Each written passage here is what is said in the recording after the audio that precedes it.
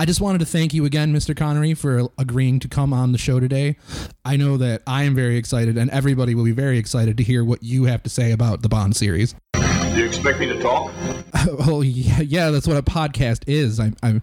I spoke to your agent on the phone. I didn't think there was going to be any kind of mix-up. I mean, I was stunned, as everyone will be, to hear that you decided to say yes to this. But, you know, we're no big-time promotion, but we do our best. Your best. Losers always whine about their best. Winners go home and fuck the prom queen. All right, rude. Look, would you rather just sit back here in the corner of the studio and look at old pictures of Catherine Deneuve? Yes! You're the man now, dog. Well, they say never meet your heroes. Let's just start the show. And hello again, everybody. Welcome back to Over Under Fair, your final word in pop culture relevance. I am your most ways host, Dave Roldan. It's been a while. Sorry about that. Just catch you up to speed. We've been gone for a number of months. Life happens, and there's nothing against the listening public or doing this show. I enjoy both, but we just haven't been able to get together for an extended period of time to talk about anything, let alone anything to record. So we've reconvened a little bit. We're going to start over. Think of this as like a season 2 after our Larry David hiatus. And I got producer Roger here with me, as per usual. Roger, how you doing? Doing good this afternoon. How you guys doing? Doing pretty good. There's more of us here. I'll introduce them. But we, you know, on the show here, we like to take the time to divulge to our topics that we feel they deserve. So we didn't think we could do a show in the time that we've been gone that would be what we wanted it to be. So now that we feel like we have a bit more time and a bit more, I don't know, aptitude to get back to doing this, we're hoping to do this more regularly. I can't promise weekly episodes again, but we're going to try to make the, you know, a more frequent appearance and, you know, give back some more stuff. Would you say that's fair? We want to do this, Roger? Yes, we absolutely do. There's a demand for Over Under Fair. You tell me that. I've only heard it from a couple of people, but they're very persuasive. So they got me out of hiding. I'm back in the studio, and we're gonna make this work. So with that said, the signal went up in the air this week because announcing for Bond 25, Danny Boyle shows up and says he has a script, and I'm really excited about the potential to talk about Bond, and I have brought some people I think are also. So introducing with me today, first-time guests, both. We got my man Chris. Chris, how you doing? Doing very well. Thank you. Excellent. And the man, the myth, the legend, Juddy. Juddy, how you doing? I'm all right. You sound legendary. I'm glad I didn't undersell you. You sound like a legend. So, all right, you know, we're all friends here. We all know each other, and we're all Bond fans. So, like I said, to get that rolling, the announcement is that Danny Boyle is working on a script with the producers. It hasn't said specifically that he is directing, but Danny Boyle, for those uninitiated, is the director of such fine films as Shallow Grave, Trainspotting, 28 Days Later, all excellent films in their own right, and I think an awesome addition to any potential Bond movie. You guys feel about the same? Yeah, it's going to be interesting to see somebody different than Sam Mendes behind the helm. You know, it's going to be interesting. I'm really excited about Danny Boyle. He's done a lot of diverse films. You know, my first exposure to him was Trainspotting, and then producer Roger's favorite movie, or at least one of them. Yes, top 5. Yeah, there you go. And then, of course, being also a horror fan, loved 28 Days Later as well. For sure. Juddy, you like Danny Boyle? I do. Man, Juddy coming in hot today, guys. I'm glad we got Juddy on this day. It could have been colder. But that said, we're here to talk about Bond, not Danny Boyle. No offense, Danny Boyle, but that is what got us here. So it's kind of a very special episode of Over Under Fair. We're not going to necessarily be doing a straight up, we're going to talk about why something is overrated or underrated, but that will come up. We're going to take this opportunity to talk about all of the Bond movies in as best we can fashion in a fair amount of time by doing a mock draft. We're going to draft the Bond films. There's 4 of us here, which means each of us is going to get 6 movies. We're going to be able to talk about them as we go.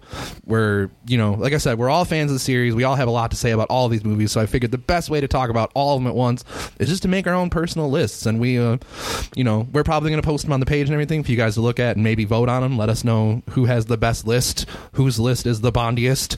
And with that being said, I don't want to waste too much time in jumping into it, but I will say it's a snake style draft. So the 4th pick is going to pick twice heading into the second round, and the first pick will pick twice at the end of that round. You only pick twice. You only pick twice if you're first or fourth. Good job. So before we do that real quick, we'll just kind of go around the table and talk about how we got into the series. I know we're all fans, but personally speaking, the first one I remember seeing was like when TNT would run them all the time back in the day. I saw For Your Eyes Only on TV and wasn't really sure what it was, just that I liked it. Not a ton going on in that movie, but there is some fun skiing and stuff. We'll talk about it later. And, it was interesting, and I thought it was neat, and there's a guy driving this weird car, and there's beautiful women, and there's exotic locations, and I wasn't entirely sure what I was watching, but I knew I was into it. And then my dad took me aside and said, son, I need to talk to you about James Bond. And that kind of led to where we are now in my mid-30s. I'm a huge fan of the series, and, going forward, I'm excited for every single one that comes out. Roger, what about you? My dad used to host a movie night with his best friend back in the 80s, and the first time I've ever seen a Bond movie was Octopussy. It was on VHS, and I remember same thing, kind of not sure what was going on. I thought it was an Indiana Jones movie at the time because there's certain parts of it you find out later that almost parallel to it. But they were borrowing. So yeah, that was the first time I ever watched a James Bond movie was Octopussy. All right. Octopus is an interesting first one to see. What about you, Chris? Again, like you, it was my dad doing the TNT Bond marathon. So it's a rite of passage. And I think so. And I think the very first one I saw, I'm pretty sure it was Live and Let Die. With Yaphet Kotto. That's a good one.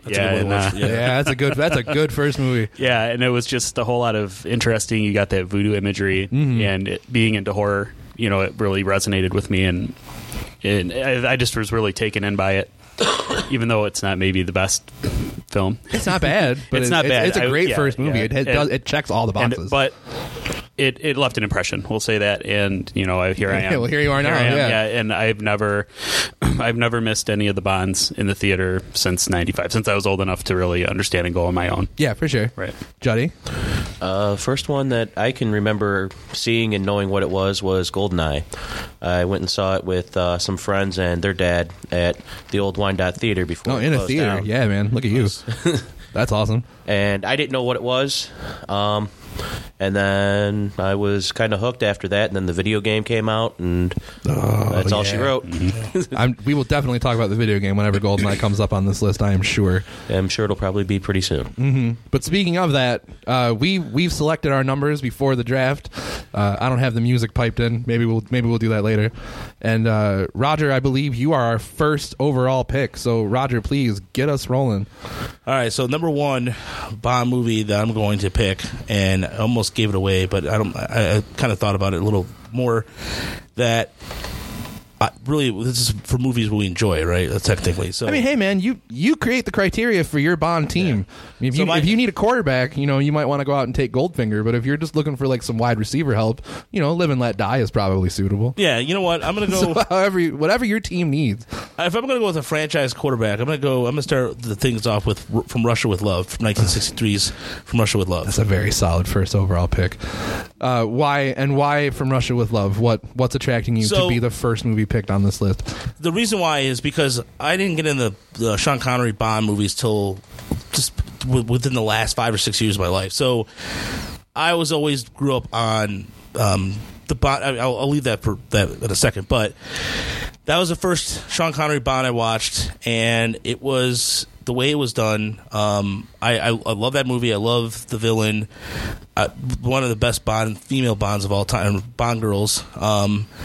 And just in terms of like the aspect of Bond movies where you see them later that they're 1 or 2 years out of date of what's going on currently. Yeah, that happens. Yeah, this movie captured that era pretty perfectly, the 60s. I agree. And the Cold War. It's very good of its time. Like, Yeah. a snapshot of what was happening right then. Correct, and that's why. And that movie, I love. It's one of my favorite Bond movies. Oh, for sure. And Robert Shaw, like, Yeah. to not to bury the lead here, but iconic Bond henchman, like all time. Red Grant is one of the first villains I think of, like in any periphery, in any conversation about any kind of Bond stuff. Like that movie is indelibly etched in my brain as his movie first, even though it's technically a Bond movie, because he's just scorched earth every scene he's in. He's amazing. Yeah, he is awesome, and that's the first time you see Q. So, yeah, that's the first time. Yeah, so yeah. and the pupil, just like that, he sets a tone for every. From here on out, you always associate Russians with blondes.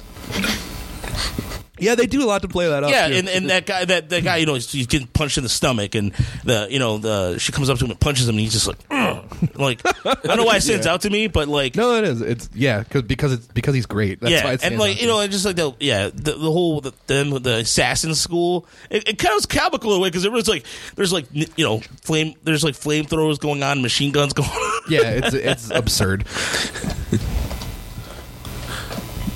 Anybody want to jump in? I mean, you guys can jump in whenever you want. Either of you, since we're here, we're just talking, guys. We're friends. Anybody want to say anything else about From Russia with Love before we keep going? That's probably my favorite Connery. Oh yeah, solid. Yeah, man. Yeah. You could do worse. Yeah, I like that one, and I like probably top two are that and Thunderball. Okay, for sure. Yeah, man, that's good stuff. That's a good first pick. I don't want to take away from how good your first pick is because I'm second, but personally speaking, I am picking what I think to be the best overall film across the entire series. I don't think it's too hard for anybody to guess what I'm talking about because I've talked about it before. Casino Royale, for me, is the absolute final, like, after all is said and done, the best example of what a Bond movie is supposed to be. It's like reboot umpteenth, because it's 2006. It's Daniel Craig's first movie, so they've had a lot of time to get here. The blueprint's been drawn. We've got all the tropes are in place. Your beautiful women, your exotic locations, your awesome action scenes, and then Daniel Craig in his first outing as Bond is a different Bond for the first time in a while, where it feels like it's a Bond that's vulnerable, a Bond that you can empathize with. He's not just some hardcore killing machine. He's a man that has feelings. And it's like, I know that's like a stretch for a series, but it needed that so badly at that point in time after coming off of a really bad stretch of a couple of Brosnan movies. But I think Casino Royale is emblematic of everything I want in a Bond movie personally. It has literally everything, and I can't speak highly enough of it. It is my first pick, so that's Casino Royale. That's my pitch. And I think too, I love that movie. That was actually going to be my first one. You bastard. I'm sorry. That's hey man, random chance is random chance. Yeah, it has everything. It has that sweet Aston Martin. It has. Oh man, car's so good. A good villain. Absolutely. The casino background. It's just such a great film. And you see, at the end of that movie, you see Bond going into some metamorphosis that I'm glad is continued in Quantum of Solace, and I understand that that's not really necessarily a really highly rated Craig film, but it's hard to follow a movie like Casino Royale. I agree. I think they were really up against it. I think they've done well, but when we get to Quantum, we can talk about why. But definitely, Juddy, what do you think about Casino Royale? I really liked it in the fact that it was, out of all the movies, I think it was the closest to the actual book. Okay. Yeah, we didn't even talk about that. Juddy, you've read these books, most of them for sure. I know more than I haven't read it. I haven't read a single one. I know we're all coming here with a kind of a different appreciation for the whole franchise. I'm a movie guy. Juddy's done both. I think Chris and Roger have dabbled. So I'm viewing this only through the prism of having watched all these movies. But you bring up a really good point, though, that since this is a literary series before these movies, they have a whole well of material to draw from, and that is something that sometimes they do more than others. And it's yeah, like with most of the movies, they'll bring in like the basic plot elements of the books, and then they just overblow it. And I really like with Casino Royale is that they didn't. They got away from all of the crazy gadgets, which I didn't care for, in the earlier films, and it was very just straight and didn't have all the extra stuff that wasn't needed. Yeah, it's got everything you need without having too much excess. There's nothing wrong with excess. We'll get to some movies that are fucking excessive, and they are great in their way. But Casino Royale doesn't need it because it's so well toned down to the barest of bare essentials. All right, we could talk about Casino Royale for an hour and a half by itself. I don't want to belabor the point here, but that's my number one pick, and I believe that means Chris, you're next, eh?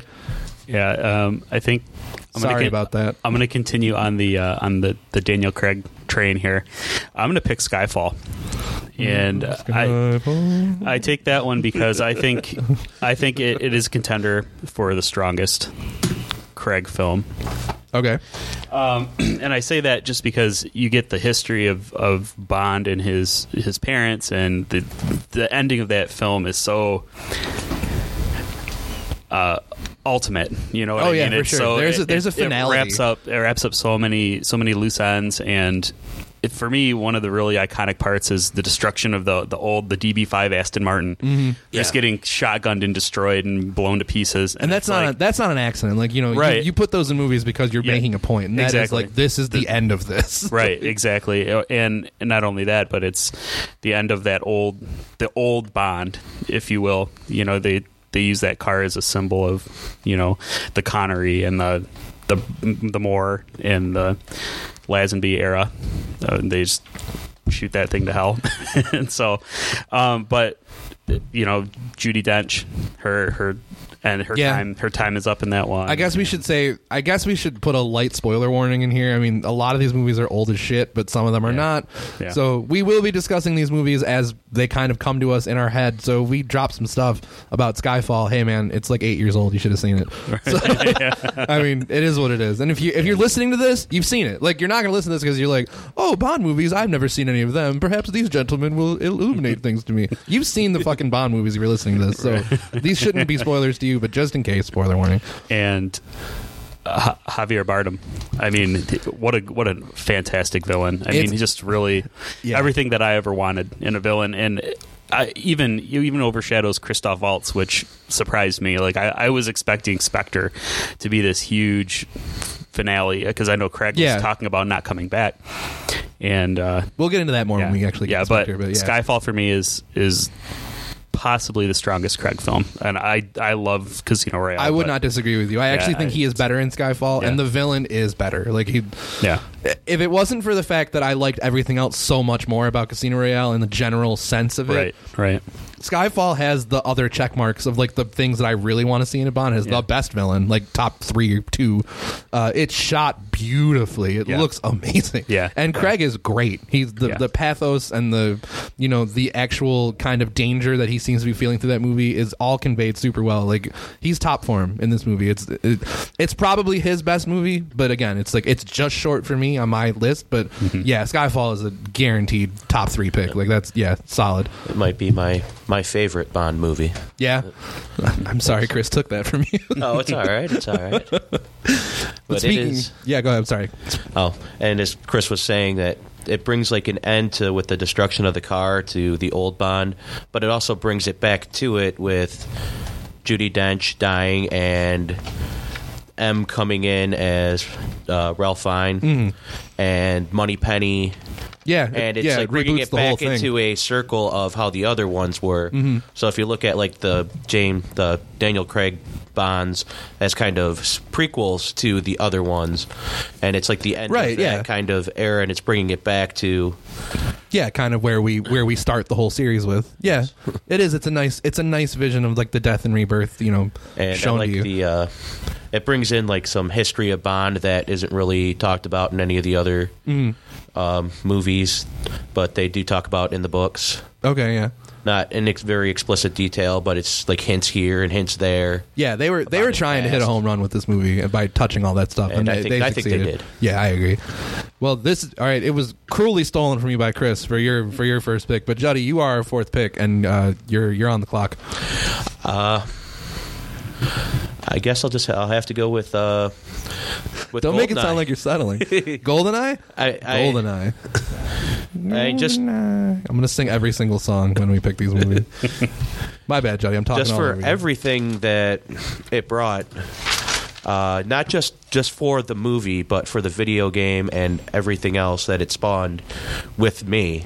Oh, I mean, for sure, I yeah. made- Well, you said it was like the first one you remember seeing, so Yeah, it was it the first- definitely left an imprint. It was the first one I saw in the theaters, and then the video game came out and spawned my video game playing. Yeah. And That's friends, true for a lot of us. Yeah. and friends that I still have to this day were basically formed over that video game. And I think Brosnan did a good job with that one. Sean Bean, that was my first introduction to that amazing actor. And your first introduction to him dying and everything.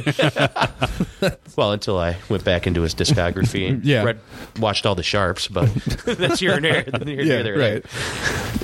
And it was also in that video game. It was so hard to kill Oddjob. We so, had- so frustrating. I know that we can't be alone. Like this is a group to group thing, but I know in my group of friends there was a no odd job rule. Like you weren't allowed to be odd job because That's not you're a surprising. dick. I was Like, always odd job. Yeah, of course you were. Fucking of course you were. You'd be the guy. You would be the odd job. I had muscle memory where when it went to the player select, I knew how long, just instinctively, to hold the joystick down until it stopped on him. Now, that's bad. Now, why was a Knick-Knack a playable character? I know. It seems like you could balance the playfield a little bit if you have two of them. You know, if you have Knick Knack and Odd Job, at least two of you get to be dicks. It's not just one.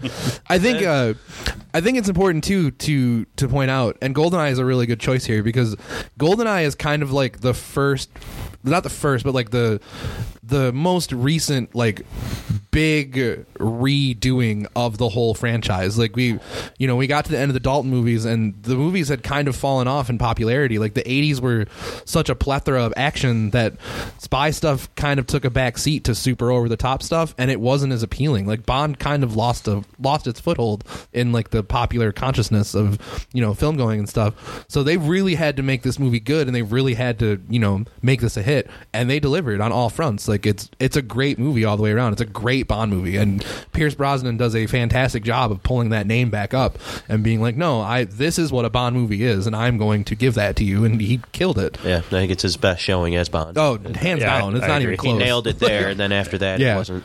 Yeah, and that to me is essentially quintessential Pierce Brosnan Bond in a sense that for whatever reason, even like because you look at him playing Remington Steele in the 80s a little bit, that was a different. It's almost similar characters because he was kind of the same thing, but He brought some of that to Bond. he brought that some of the Bond, but I think GoldenEye was the kind of like it set him in a sense that he established himself as Bond, and like it just making himself a little more not as comedic per se, but just a little bit darker than what what he was still feeling things out a little bit. But I don't know. I thought he gets really dark in that movie. Yeah, he lightened it up from Dalton. Yeah, But- from License to Kill, Yeah.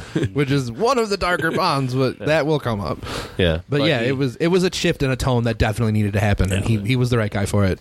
I feel like it's interesting. And I don't know if I'm the only one that would mention something like this, but 89 was the last Dalton, correct? So, and then the Berlin Wall came down in 89, and then you didn't have any more Bonds. It was almost like we didn't need him anymore. Yeah. Right? So They actually he is a there's relic of the Cold War. There's an M line in Right. it's in that movie where Yeah, M kind of yeah. throws away about how she misses the Cold War. Yeah. Like they start the movie by mentioning that to you. Right. Like, what do we even need you for right Right, now? right. Like you don't exist in the same and I world. think that was one of the first ones where it was like a technological, like a bad Bond villain was looking at something technological. They were looking at lasers or or some kind of electromagnetic pulse or something like that. and satellites and all that shit. And Like, I think Zorin did that in A View to a Kill too. He was going to Yes. flood Silicon Valley and corner the microchip market.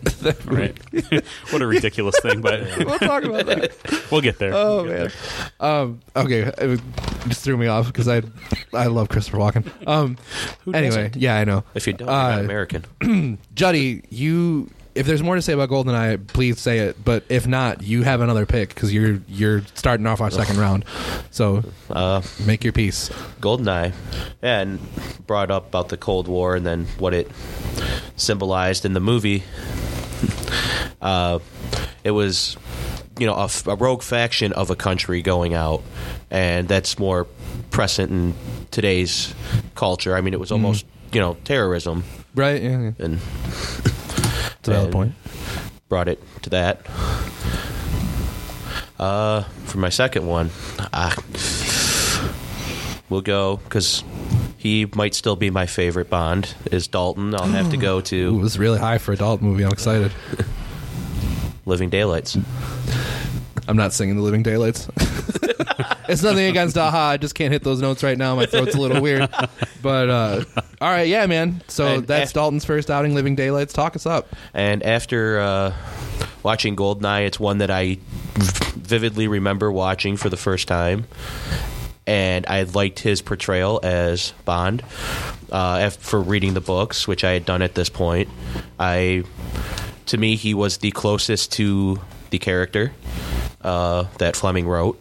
You're not alone in that. That's something that you hear a lot from people. Like Dalton is kind of the best literary embodiment of Bond across the whole series. That's an opinion I've heard a lot of people use, and I think it's fair. From what I can't fucking say because I've never read them, but from hearing it from so many people I know have, like, it seems like it's legit.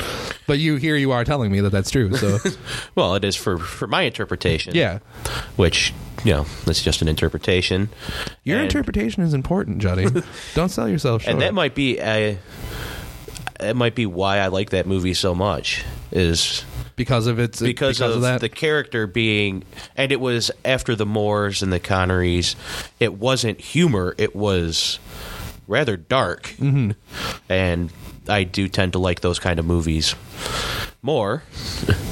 Yeah, And it stuck in my head just how dark and the portrayal of him as Bond, just this, I don't really have any feelings. I will do what I have to do, and I don't care. And there's there's a number of ways to approach these movies, and I think those worked for those particular the Dalton set, like the way that they crafted them. I think they get unfairly accused now of being, I don't know, like there's something missing, like they're trying too hard to kind of parrot some of the style of other things that was happening at the time, which is why some of them may have felt a little darker.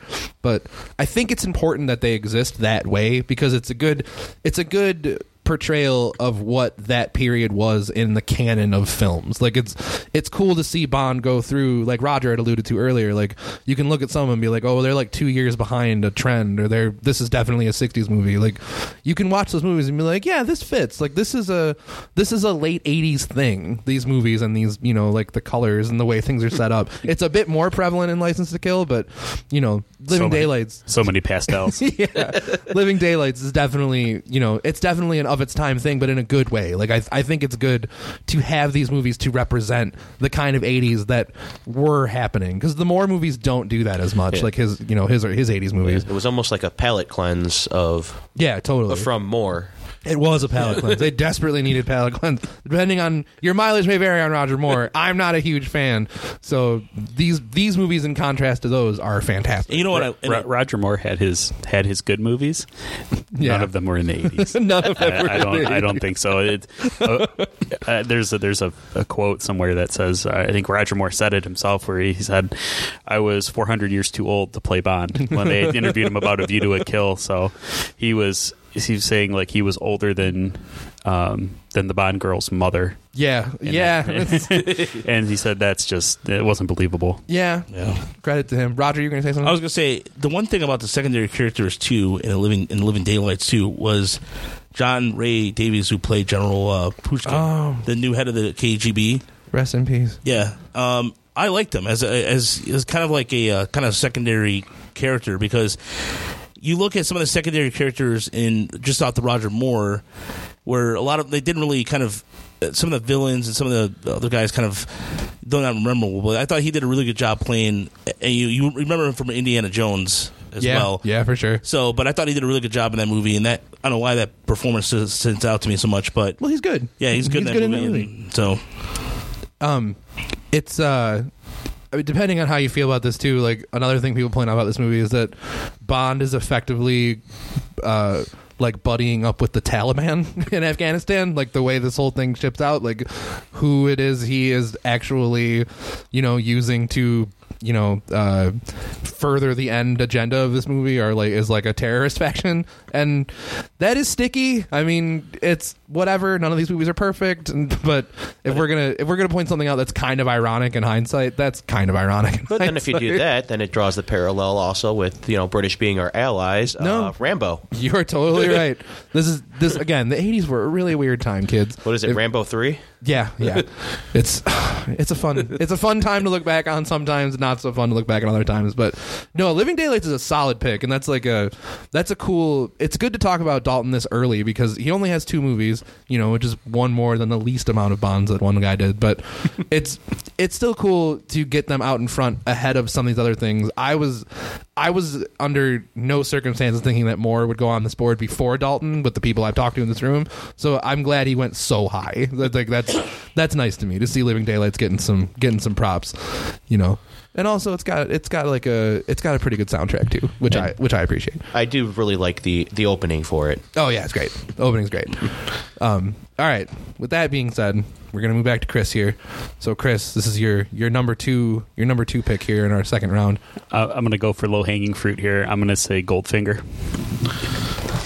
And just because to me that is the quintessential Bond film. It's the first Bond. It's meaning Connery. Mm-hmm. You have I did it that time. Nicely done. You have the iconic theme song. You have the iconic theme song. Like it is right. One of the 2 or 3 that immediately jumps to your head. The iconic villain. Auric Goldfinger. I mean, Auric, AU is his first 2 letters, and that's the chemical symbol for gold. So there's a lot of little puns and things that would become, I feel like, passe, or it's something you expect. But it's not them. It's not. This Right. sets the template. Right. So this is the template. It's the archetypal Bond movie. Pun fully intended. It's the gold standard, right? by which all other Bonds are then formulated. Exactly. The elaborate traps. The laser. No, Mr. Bond, I expect you to die.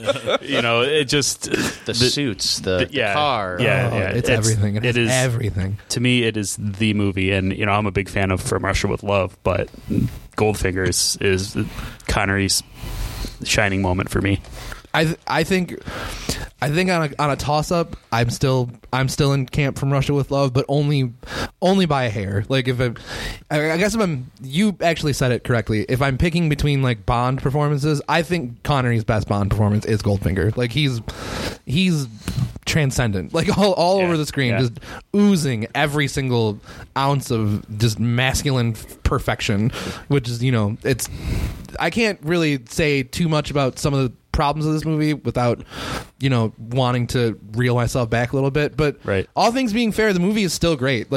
There's nothing wrong with what the movie does in setting up the rest of the franchise. It does the cars, the villains, the gadgets, without going too overboard on the gadgets. And especially when you compare it to something like Dr. No, where it was a little more reserved. Dr. No is kind of muted by comparison, and it's the first Bond movie, right? Official canon. Yeah. So, I mean, I can see where they may have wanted to see, let's see how it performs, and then whatever worked, they amped it up, and whatever didn't, they toned it down. So for me, that was Goldfinger is just the Connery movie. Yeah, you can see where we go, where we get to it, from Dr. No to From Russia with Love to Goldfinger, and it's the perfect chronicle. Those movies are so strong, and they are in ascending order, good, better, best. Goldfinger is. What the fuck else can I say about it? I should stop talking. Juddy, what do you have to say about Goldfinger? You got to say something. Odd Job. You're right to bring it up. God, Juddy. So did your love of Odd Job in the 007 game translate into the film? Do you feel rosy about Odd Job the character? Not really. No, he's got a hat. He throws it. He does. and he would later be Random Task. Yeah, which is an excellent name. It just seems very inconvenient to have a razor in your hat. He's aware of it though. Just ask Kung Lao. Yeah. I was gonna make a Kung Lao reference too. Nice job, Chris. Nicely done. But is it inconvenient to you if you know the razor is there? Like, you know it's there, so you're not going to adjust it or anything and touch it and shit. It's only really inconvenient to the people you're throwing it at. And the dynamics, the aerodynamics of that hat are impressive. Very impressive. It's solid. It stays. My man is all pro. Just got to be very careful when you go out to a fancy dinner. Yeah, among other things. I don't think Oddjob's taken too many public fancy dinners. I have a feeling my man's on retainer and just kind of waltzing around a mansion or something here and there, or walking through a garden. There is no hat check girl for him, right? Yeah. no hat check. Oh, poor Oddjob. Maybe Oddjob had a really sad life. Now that I'm thinking about it. Well, he's dead now, so fucking whatever. Roger, what's your 2 cents on Goldfinger? Goldfinger was a movie, like I said, it was one of those movies I watched a little later in life. So I had I watched it again for this because I wanted to take away the Austin Powers references and all that. I wanted to watch it with a clean palette because there's so many of those movies that parody it. They're like do some parody of it in some sort of way, shape, or form. Yeah, so watching the movie purely, I think it's the top 5, one of the top 5 favorite Bond movies of all time, and it's a movie that, it does have the corny lines or anything like that, but again, that movie was, I think, same thing, a great capture of time in the time capsule as well. Yeah, I'd agree with you. All right. Oh man, that's back to me. Well, here's the thing. So I mentioned earlier that I am not a huge Roger Moore fan. He is my least favorite Bond. It is nothing against Roger Moore. I think his movies do a lot of things that were necessary, or at least felt necessary then. Kind of lighten the character up a little bit. He's not quite as sexist, and he's not quite as, overbearing and, I don't know, too macho. But if there's any movie that Roger Moore did, and there is one, and it's this one that I'm going to pick, that I think is a very good representation of what I think the character is for me and what I want to see out of these movies. Live and Let Die is the only example of a Roger Moore movie that I truly love. Roger Moore, not my favorite Bond, but this movie is pretty solid. It as Chris said from having seen it, it's got a lot of stuff going on. There's the voodoo elements, the New Orleans stuff is cool when they're there. They go to some places you hadn't been to, which was neat. Seeing Bond in America is always kind of weird. So that's fun. The villains are iconic. Some of the stuff is ridiculous with my man Kananga getting blown up like a fucking balloon with some fucking shark pellets or whatever the hell they talk that way around. But it's still, you remember it. I saw the movie when I was 12 and was like, what is this? Well, it was strong enough to make me a Bond fan. Yeah, yeah. It was. Yeah. And I feel like it brought a lot of elements in from other kinds of movies. Like you have, I'm not sure if is Kananga the first African American villain in the series. Yeah. So it bridges. I feel like in the 70s it bridges from blaxploitation films. Well, they bring in a lot of that. Yeah, that is touched all over the place. You got the Pam Grier type and the Fred Williamson, and Hell Up in Harlem and Black Caesar. You got all those kinds of movies that are out, and they kind of bring that influence in, and then at the right time, because Roger, we keep going back to it, but sometimes Bond is a step behind what's happening. But no, this is 1973. This shit is everywhere, and they're like, let's take advantage of that. Let's throw some of that element. And for perspective, you think, only 5 short years before that was 68. And, you had a lot of civil rights things going on, and it's amazing. Yeah. That in 5 years now you have African-American Bond villain, you have... and a good villain. Absolutely. Yaphet Kotto is good in this movie. Yeah, and... I mean, and then with the, like you mentioned, the voodoo influences, you bring in elements from horror movies or other things that maybe it was a little bit ahead of something like Serpent and the Rainbow, but a little bit, yeah. Maybe 10 years or so, but. Yeah, I mean, it was cool. It brought in a lot of influences from external other kinds of movies, which helps these movies. There's two schools of thought. You can look at this stuff when it happens and say oh, it's stealing, or oh, it's co-opting things, appropriating. That's what I was looking for.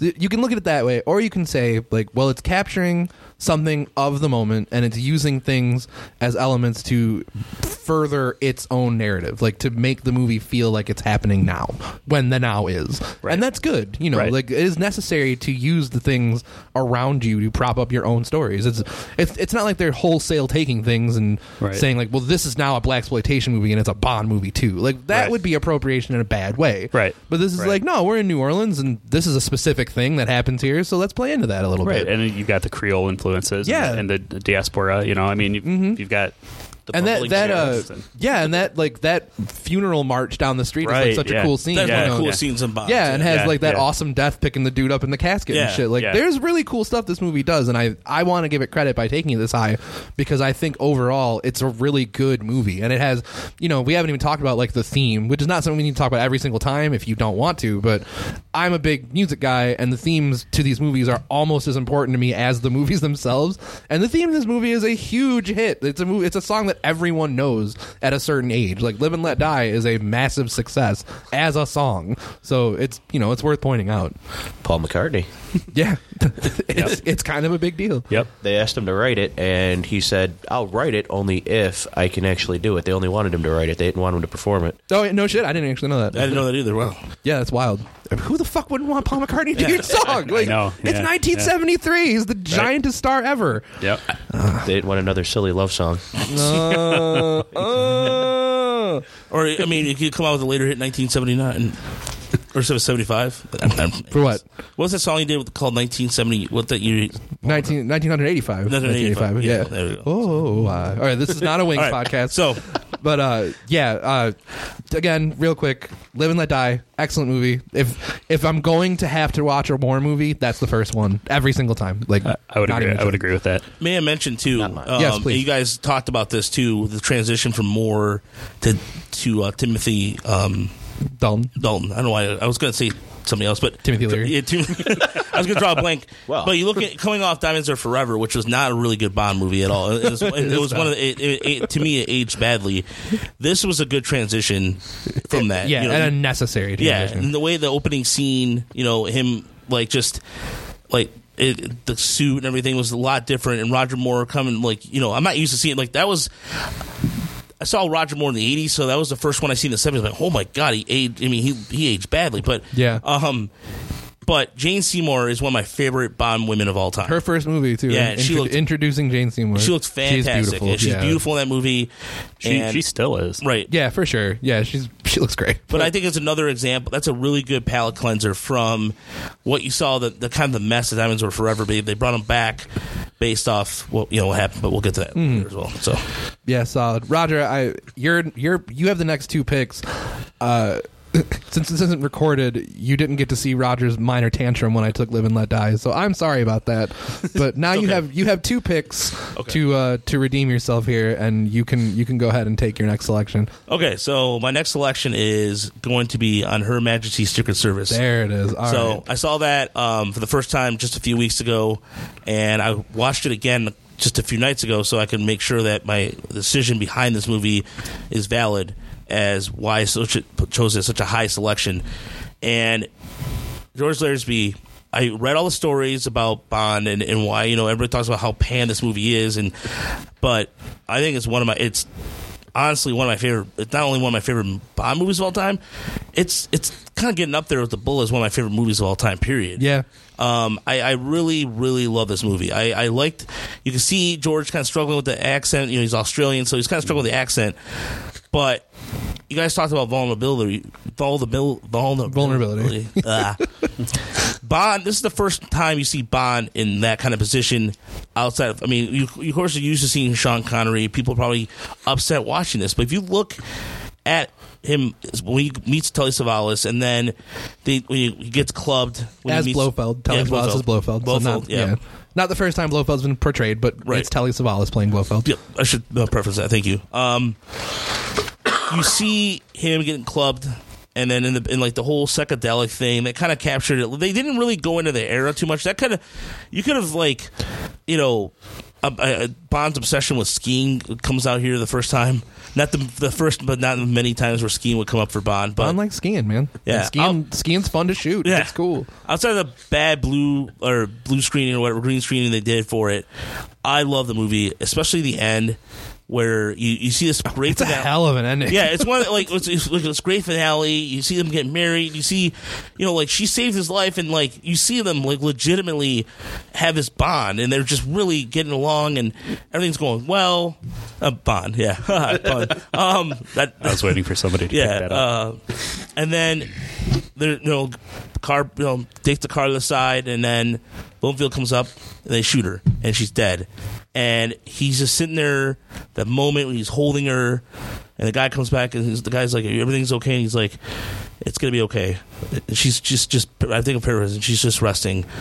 And that's it. That's the way the movie ends. Yeah, dude, it is a fucked up ending. Yeah, it is one of the to get from the start of the movie where it's like, we got a new Bond. No, 60s. Look at my suit. Yeah, and then it ends with a fucking woman getting shot in the head. Yeah, like what happened? Yeah, and it just, I think Laresby does not get enough credit for the way he handled that scene and the way he even, as like like the guy was a menacing figure, and even during the fight scenes, he didn't seem like he was just graceful. He's just something about him. I don't know what. Until Daniel Craig, he's the only Bond I thought who could actually kick a lot of ass. Yeah, exactly. Like, straight up. Yeah, brawl exactly. With the Imposing physical presence. Yeah, it did. And you see him when those they storm the tower, and he's just kicking ass all over the place. But the way he even you don't even see him driving. This is only the first Bond movies. You don't see him driving a car a lot either at all. He's on the run the entire time. Right, it is. It's a strange. It's like an against type movie. Yeah, it's very weird. Yeah, and he somehow survives it all by just seriously wit. Even him being the genealogist or whatever that the proper title for that is, struggling through that. That's why it's my Yeah, there's been something of a sea change of opinion on this movie in the past 10 or 12 years. This was a movie that everybody kind of wrote off, but it's getting a different look now in the last, like I said, decade or so. And I think that's good because this movie is really, really good. I see it's usually rated in the top 5. Yeah. On a lot of different. That did not used to be the case. No, yeah, on a lot of different Bond websites and podcasts and people who do just Bond really seem to like this movie. And I remember watching it, and that opening is just a car chase. And I feel like they kind of co-opted that for the beginning of Quantum of Solace, where they zoom in on the Aston Martin speeding through the tunnel, and that was really, really cool. And I know on this one he's driving on the beach, I think. Yeah. In the car, right. Yeah, just kind of cool. I think it's very telling that with Spectre, the talk happened, and now it's happening again. This movie comes up a lot as the movie people want to see get made again. It's something that people keep bringing up. Well, they could just make another Honor Majesty Secret Service. This people want to see this movie again with newer, with a newer Bond and a different presentation, but not wholesale different. This movie is great, and people want a newer one because it's good. It has its own problems with being super 60s, and them having to work at the time with having a new guy, and well, this didn't happen to the other fellow. They make reference to the fact that he's a new Bond, and it's kind of that you can kind of explain away, but it was difficult for people to appreciate at the time, but now it's an in-demand kind of movie, and I think that's really cool. And I don't know if this has any bearing on anything, but when I went into disc replay, I saw it used, okay, and it was the only one of all the Bond movies that was $14.99. Really? So I said, man, I really want this movie, but I don't know. It's demand, man. Right, if you can charge more for it because it's the one people haven't seen. Yeah. Yeah, it's... I don't know how much more I could add to any of that. You can find the words, Juddy. I have faith in you. Or not. You don't have to. Yeah. I want to include you, though, man. I'm trying. You're spitting all this hot odd job fire. I thought maybe I could try to get you to talk about somebody else. In the spirit of your podcast, I would say that Lazenby is underrated. Absolutely. As Bond. The most underrated. And with Dalton as a close second, also underrated. I would agree, but I think this movie deserves a spot in a high conversation. I think people should talk about it more. I think it should be watched more. It is single-handedly, if Dalton could potentially be the most underrated Bond because he has 2 movies and people don't care about him as much, this is the most underrated Bond movie. Maybe not anymore because it's definitely getting some due now, but for the longest time it was, and it probably still is. This movie's fucking good. If I could take it's just a good movie. Yeah. If I could take a moment to draw a parallel to the horror movies because this is what I like. Yeah. It's like John Carpenter's The Thing, where it came out and people wanted another E.T. in '82 and panned when it came out. Yeah. It was just reviled, and then now it's indicated Who as can one say of, anything one of, bad about it? Yeah, one of like, his best. Absolutely. And still great. Like, Right. if we're going to talk about that for a minute, it's still amazing. Fun fact about that movie, Chris, I can't watch that movie. And I literally, if I watch that movie, I have to watch something afterwards because I to this day, that movie still scares me enough that where I avoid a dog for a week. I'm dead serious. Yeah. Like, that movie still haunts my dreams. Yeah, it's a good one. It's they're sitting there chilling, drinking the J&B at the end, and We'll save that for our Carpenter cast whenever we end up doing one of those. please do that soon. Please do that soon. We can do that too. Yeah. But anyway, that being said, Roger, you have another pick. Yeah, so my other pick is the... Excellent pick, by the way. Thank you. This is another one that it was the second movie I watched. This is the first movie or second movie I watched my dad all the way through, and made a point to make me watch it with him. And I watched this in the theater when I was younger. It was one of the first movies I ever seen in the theater, and that was License to Kill.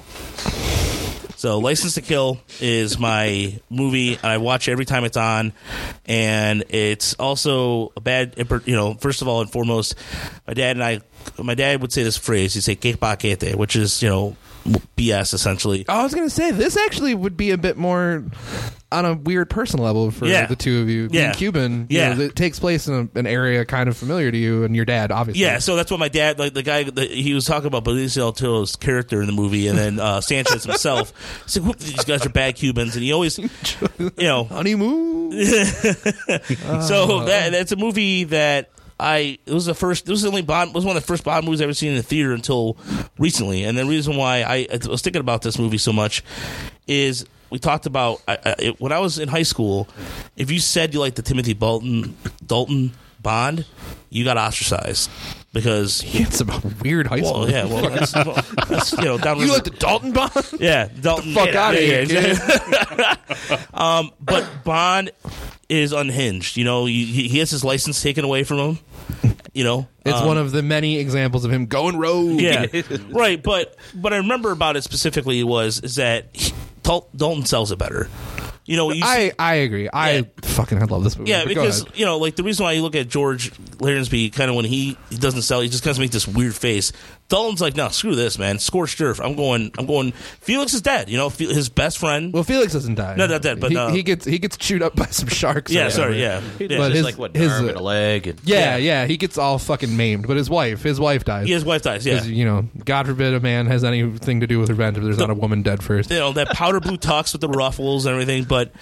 The Bond, also, the Bond woman, too, as well. It was that short hair 80s thing that stood out to me. I always remember that. But Carrie Lowell, man. Yeah, what a Bond.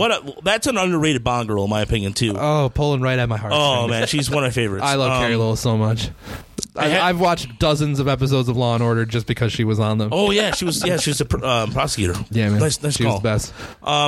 But what I like about this movie... Sorry, tangent. It's okay.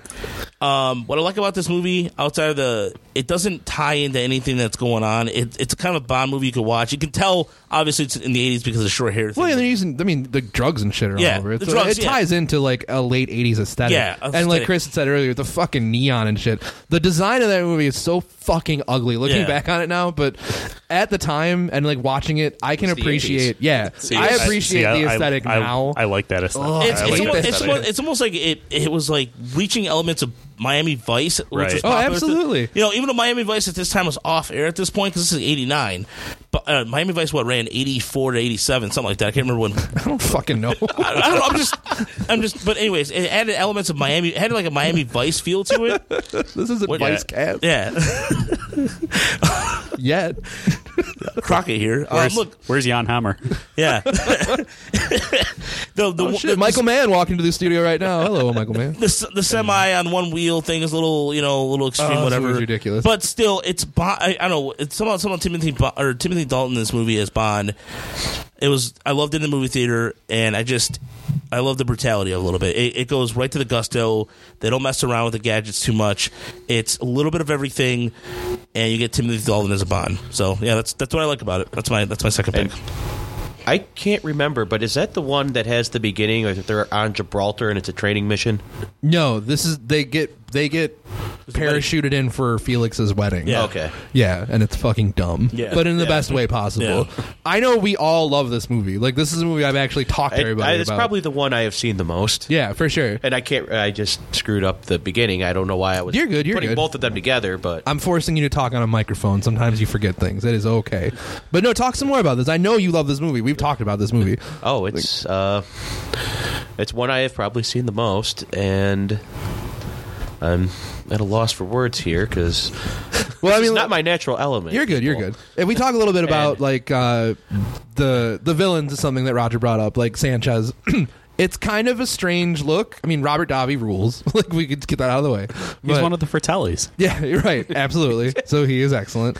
But it's such a weird movie. Like, the violence in this movie feels like a direct response to the violence in 80s action movies, like, all over. So it feels really, really over the top for Bond. But And in it's- comparison to other shit like Rambo or something, it's not at all. Like, Yeah. And it was a nice departure from Bond. And it's not a mission. He goes rogue to help out a friend, so it shows some humanity to him. yeah, it does. It does Yeah. humanize him. That's a fair point. That, they did this to my best friend, and well, hell be damned, I'm going to go do something about He it. does Nobody's something gonna- about it. Nobody's going to stop me, queen or country. Yeah. I mean, you still get Q involved, like helping out because he's a nice guy, but it's not good. Like, if I'm being completely objective, that movie is a bad movie, but I love it. I can't help but love it. It's super fun. It is bonkers over the top with the violence and the shit that they get away with. Fucking Wayne Newton is in this movie for no reason. Like, Oh, the pyramid scam guy. what is Yeah. happening in Yeah. this movie? Like, that movie could have sustained itself entirely, and then you bring in Wayne Newton as like a televangelist, which is Yeah. weird as shit. He looked like Jim Jones a lot. Yeah, man. Yeah, it A was- dude's head explodes in like a pressurized chamber. Like, what? You couldn't have dreamed this up in like a fever dream. Like, and this is a Hollywood film. Like, And this we're movie gonna- came out.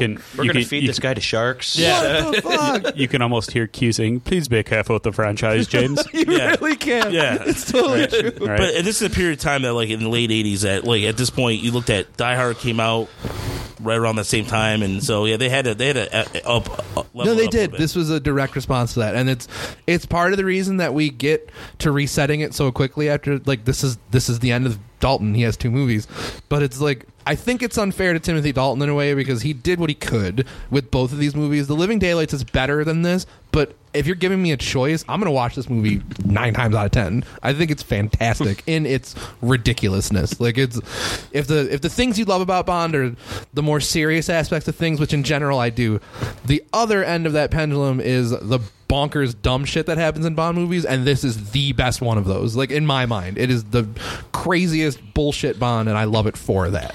Yeah, I think if you have more doing this one, It would not work at all. No. More can't do that. Yeah, More right. can't get dirty. right? It's just, you feel bad. He's too the classy. English gentleman. I know, like, oh, who let Grandpa fall? You know, like, that's right? just make you feel terrible. I'm not going to fight you. I don't want you to break a hip. Oh, I know. Well, moving on from that, I'm sorry, Roger. Do you have anything else to say about License to Kill? Oh, no, that's it. That's it. Okay, it's a decent song. We'll give credit to Gladys Knight. I forgot that Glass Knight even did it. So Oh yeah. All right. This is where it's going to start getting harder for me. I have the next pick. There are a lot of movies on here that I don't like. Like, if I'm just being fair, but there are a lot of movies that I like for weird reasons, and I think I'm going to pick one of those now. And that is The World Is Not Enough. It's 1999, Pierce Brosnan's 3rd movie, often referred to as the second worst of the Brosnan Bonds, because the worst one is obviously Tomorrow Never Dies. Fuck anybody that would tell you otherwise.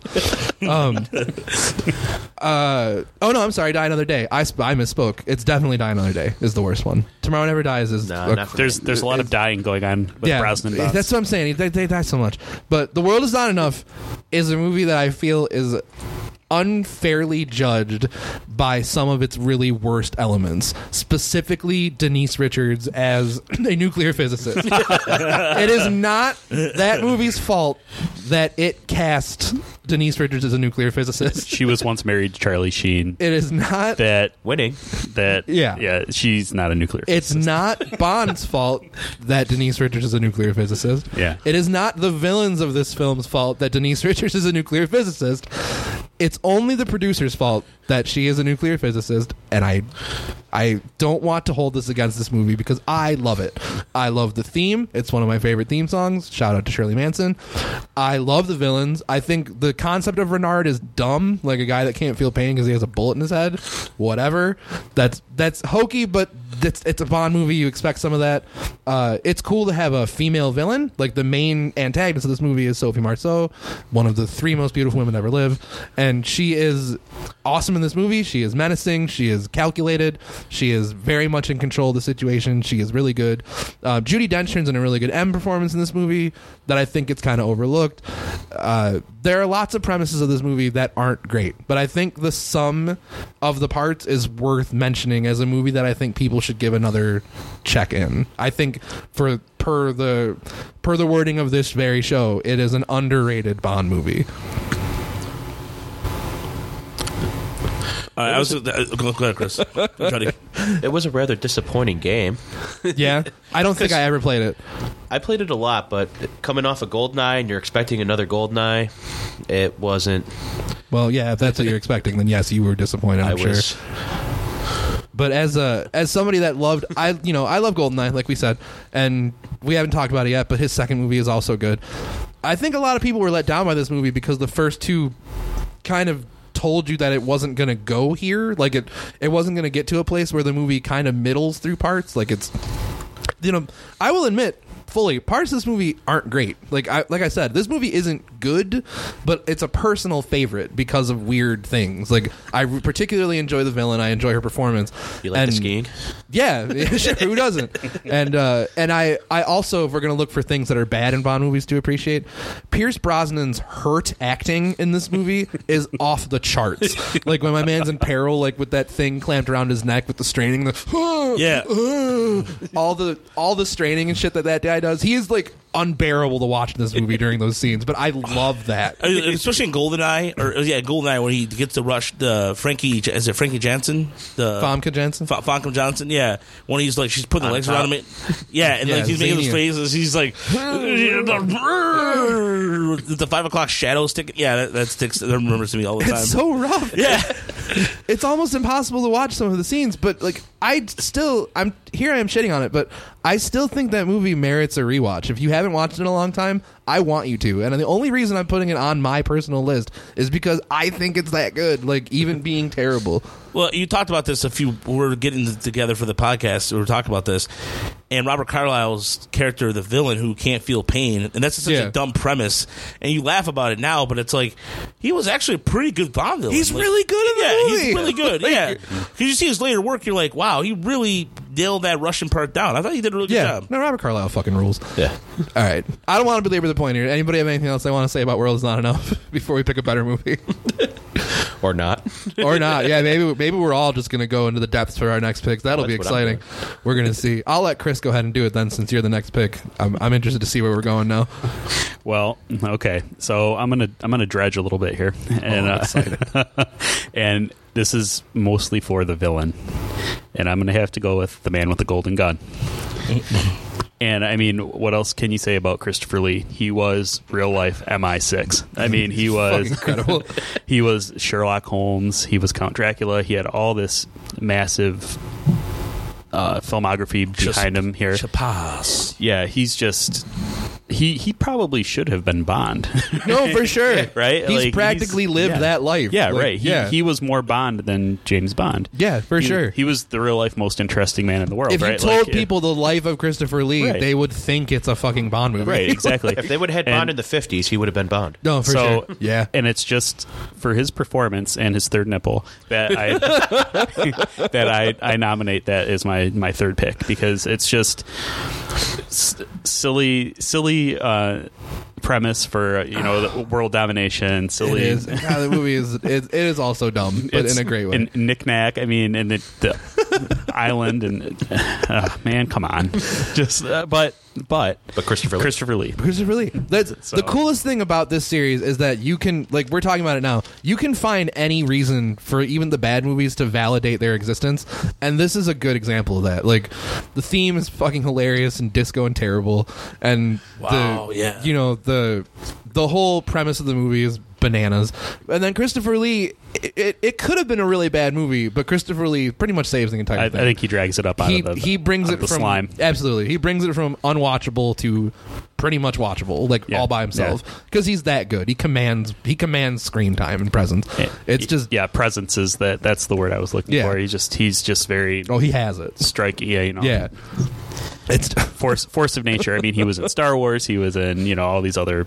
Lord of the Rings shit. Yeah, Lord of the Rings. He's yeah. on everything. Yeah. He's incredible. And he was Black acting. metal artist. He was acting. Yeah, dude. He was acting well into his 90s. Yeah. I mean, he was. Yeah, sadly no longer with us, but I mean, yeah. dude had a good run. Like, Yeah, absolutely. Yeah, We can all aspire to be someone. I know, right?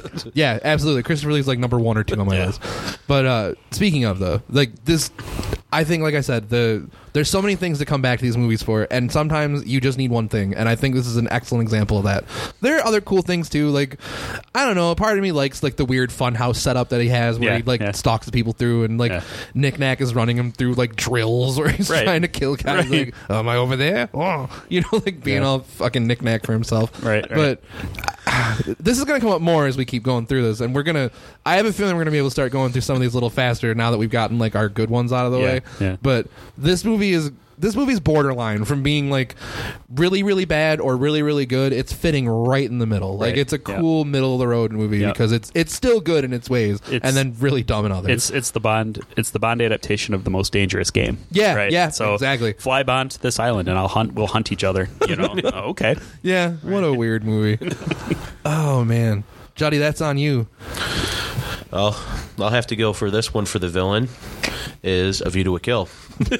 I like that Nice. we've committed now to this. We're Nice. like, no, you know what? We're picking these shit movies, but man, we love them. Because, I mean, Roger Moore in this one, it's just horrible.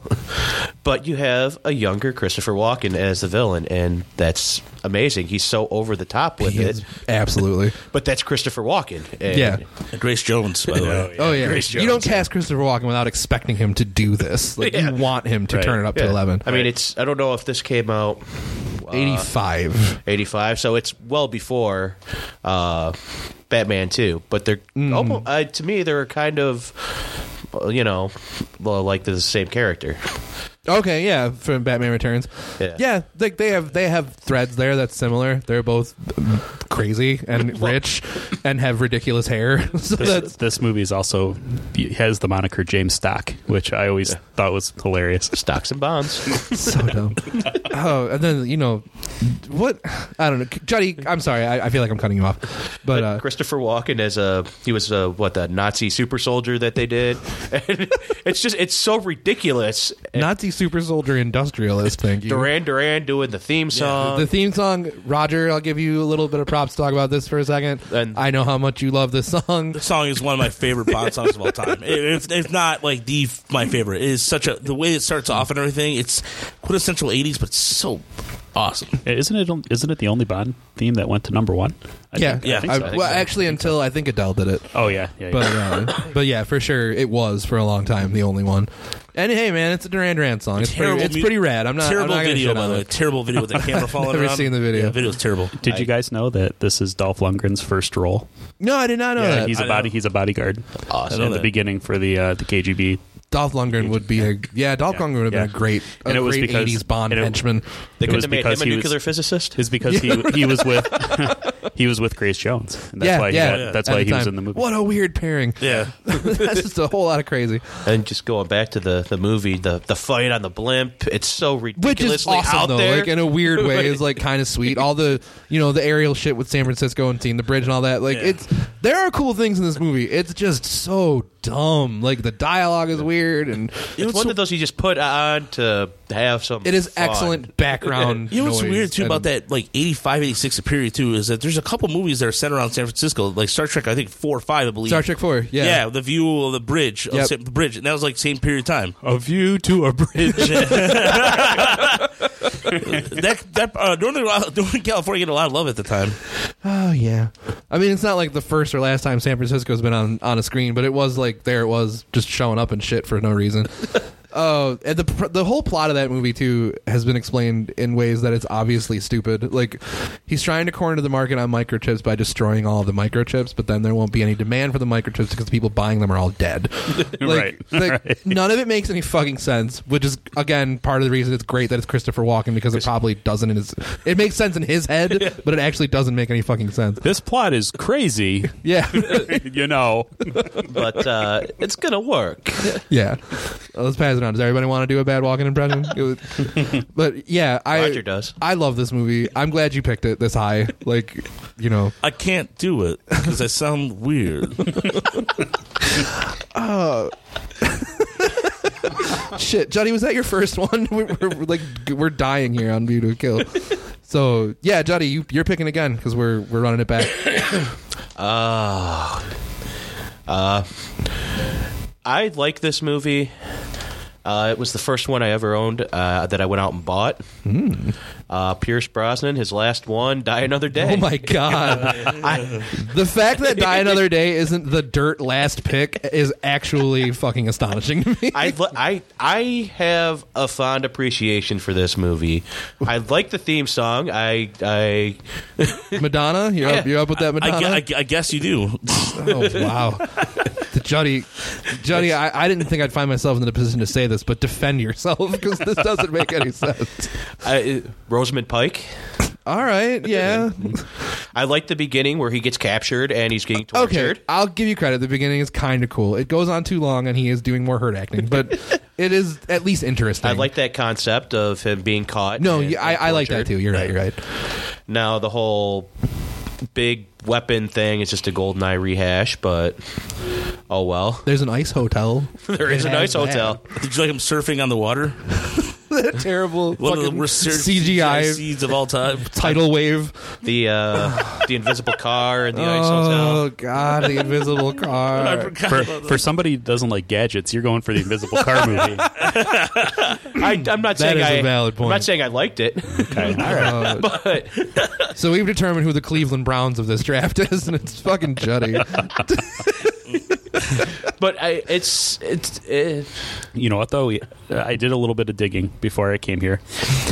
This movie is actually the 6th highest grossing Bond film of all time, if you can believe it. Adjusted for inflation. It doesn't make it It good. doesn't surprise me. No, I know. But yeah, there's no accounting for taste. But I'm not going for Number- it You're being right. good. I'm Number- sorry. You're right. This is your list, but six? number 6 and 7 are Die Another Day and Tomorrow Never Dies. But I just have a fondness for it. I don't know why. You're right. I shouldn't begrudge you your fondness for this movie. As bad as I it know is. it's horrible. I picked World Is Not Enough, and someone would tell me that that's too high. There's still Connery movies on here, and we're taking Brosnan, so that's probably fair. We're both ridiculous, but here's a question I would ask you. I kind of like the theory of the villain, of like a guy that has like weird plastic surgery to pretend he's not actually who he is, and I like the aesthetic of that guy with all the fucking diamonds in his face or whatever because he looks hilarious. But do you think there's a good movie in here, or is it just bad on its face? Because like you have a lot going on with Halle Berry. They're clearly trying to make a Halle Berry franchise happen out of this. They've said it so much when the movie was made. Yeah. Like they were going to make a Jinx spinoff, and Michael Madsen was going to be like her M character, and that didn't happen. Obviously, thank God. But is there a good movie to be found in here? Like with everything that's going on, because there's a lot going on. There is. I don't know. I honestly can't tell you if there is or not, but I like it. I've seen this movie one time, and that was too much. So for me, so I mean, honestly, I can't really remember a whole lot about it. Yeah. Well, It's so over the it's top. probably for the best. Other than the Madonna invisible being- car. Yeah, Madonna being the fencing instructor. Yeah, this movie. Bad English accent. Holy crap. Breathless Mahoney. She was doing that English accent for like a whole 10 years Yeah. in the 2000s. It was like, oh, I live in London and I married Guy Ritchie. I'm British now. Like, whatever. I'm not going to shit on Madonna. This isn't that podcast. And I wouldn't if we were talking about her for real. That is an episode we're going to do, by Yes, the way. I'm so excited for that, actually. Okay, that's coming up. On the next. No, not on the next. Anyway, we can't get to the next if we don't fucking finish the first. Yeah. I know we're excited to be here, so let's try to roll through this shit. Chris, I believe you're next. Oh God. Now, I know, I'm sorry. This It's is Die getting- Another Day is off the board, but you're going to have to pick I know. anyway. This is getting into rare air here, so That's why I had to go with that one. I'm looking at what's left. There is still value on this list. yeah, there yeah. are good movies to be taken. We are not taking them. just for the sheer bonkers of it, Moonraker. Oh my God. Oh, Boom. I did not expect that. Boom. I did not expect that. We've gone off the rails. this is the worst draft ever. The worst, best draft ever. Actually, can I withdraw that? No. Oh, damn it. All right. You cannot. All right. You fucking made your Moonraker bet. You will lie in it. All right. So All tell right. me why you took Moonraker ahead of 17 other good movies. James Bond in space. Just God. So it's nuts, right? It's For sure. It's Jaws. It's lasers. It's it's got so much crazy stuff going on that I just had to pick it.